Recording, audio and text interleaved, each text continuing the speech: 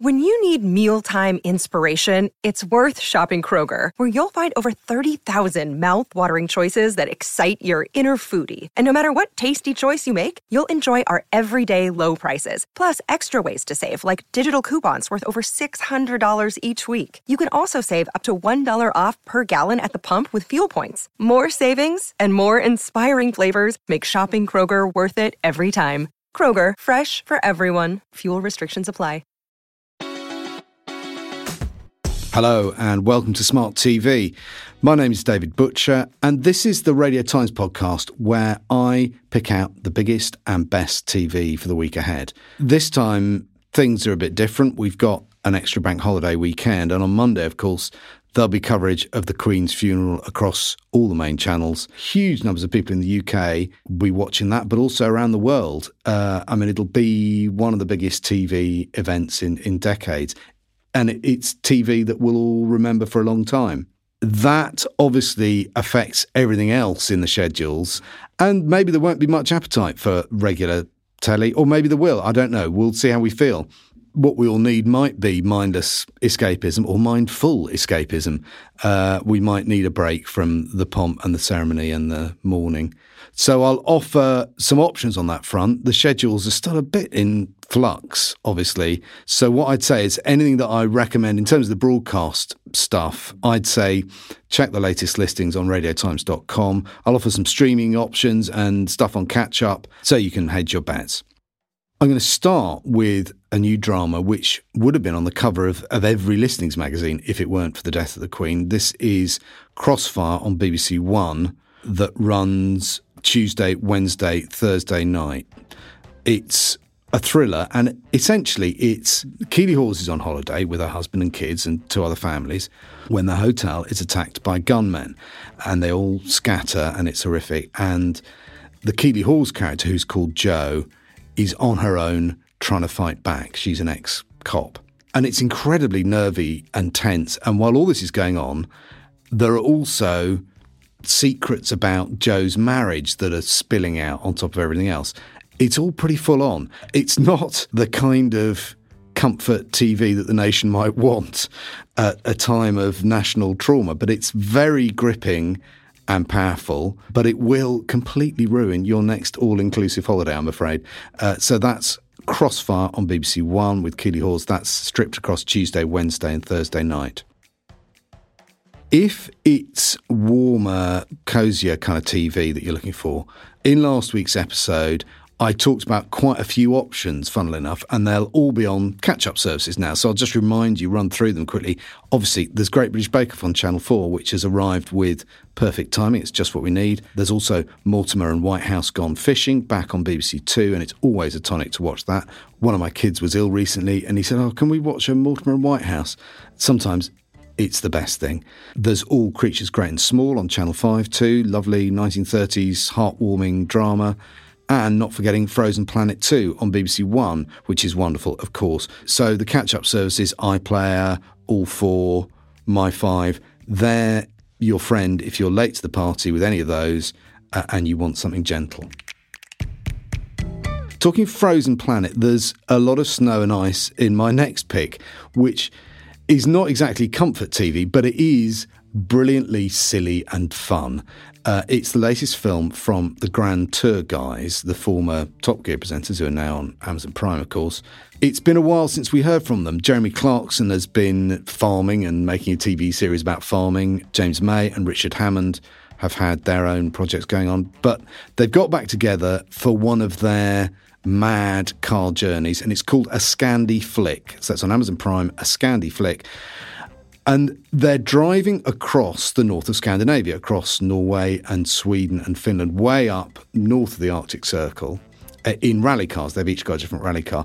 And we know how it works now. They argue about whose car is the best, and they drive through incredible scenery and muck about with their cars. They modify them and have races, and they crash. They get into scrapes, not just set up for the camera kind of scrapes. There's some really quite alarming stuff.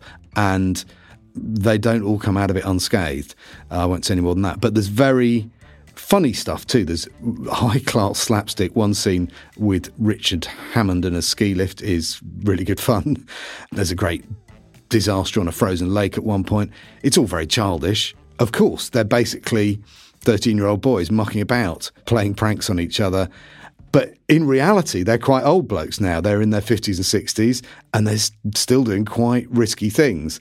At some point, they're going to have to stop, but thankfully, not yet. So that's The Grand Tour, a Scandi flick on Amazon Prime now. If you're wondering why a Scandi flick, apparently that's a particular kind of clever way that rally drivers turn sharp corners. It's a thing called a Scandinavian flick. OK, more drama, more BBC drama, more quite tense, nasty, thrillery drama with the return of Bloodlands on Sunday on BBC One. You may remember this is the Northern Irish police crime thriller with James Nesbitt as a DCI. And I've got to be careful what I say about it. If you haven't seen the first series, you might want to skip ahead because I'm about to give away plot spoilers about Series 1. But basically, James Nesbitt's character, he's not just a bent copper. He's more than that. He's a scheming, deranged, murdering.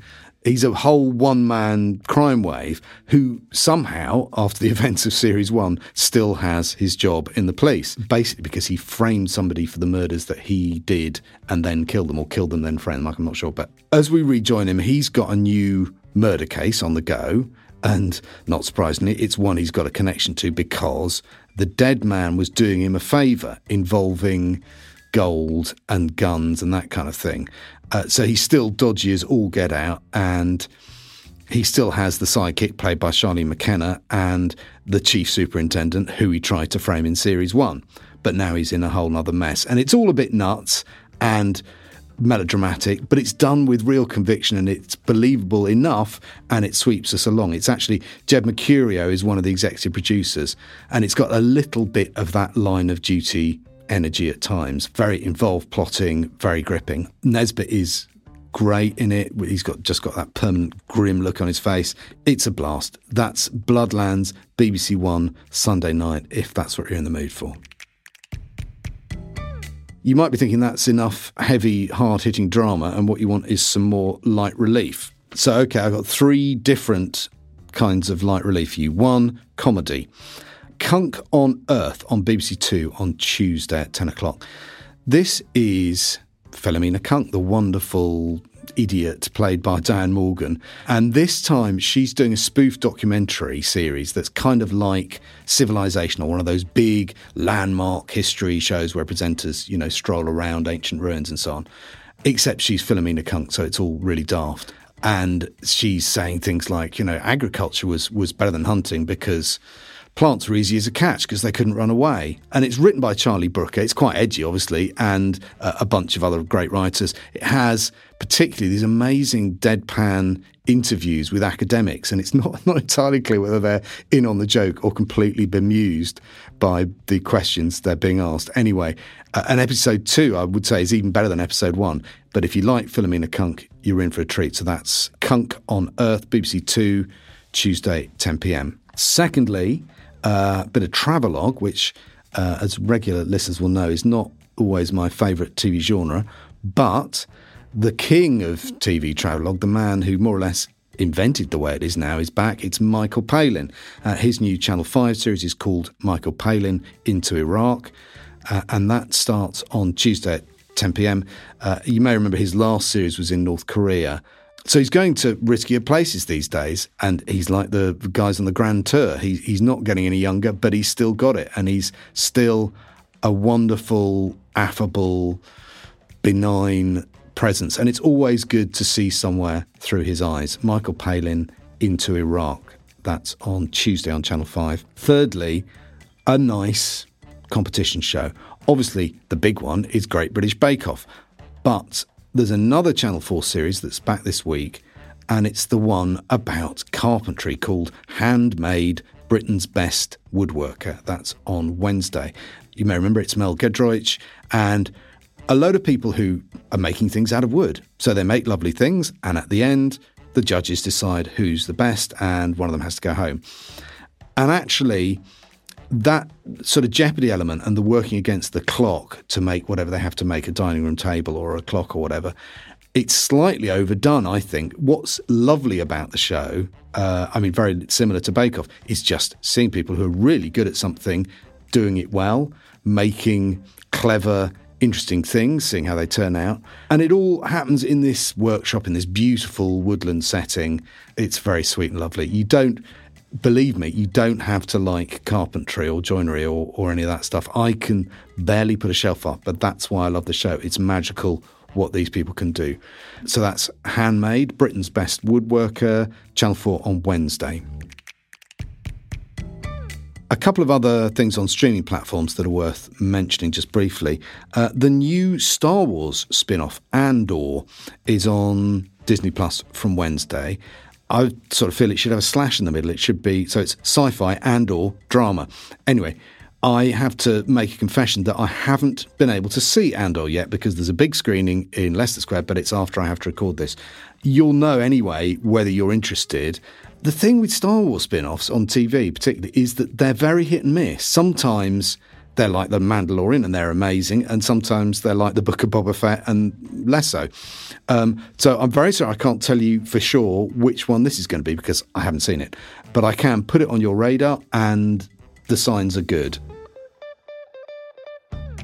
What I have been watching on Disney Plus is Welcome to Wrexham, which is the series about the actors Ryan Reynolds and Rob McElhenney taking over Wrexham Football Club. These two Hollywood stars. They buy this club, which has an incredible history, but currently plays non-league. And Reynolds and McElhenney are both really likeable and seemingly well-intentioned and funny. And the series has that vibe.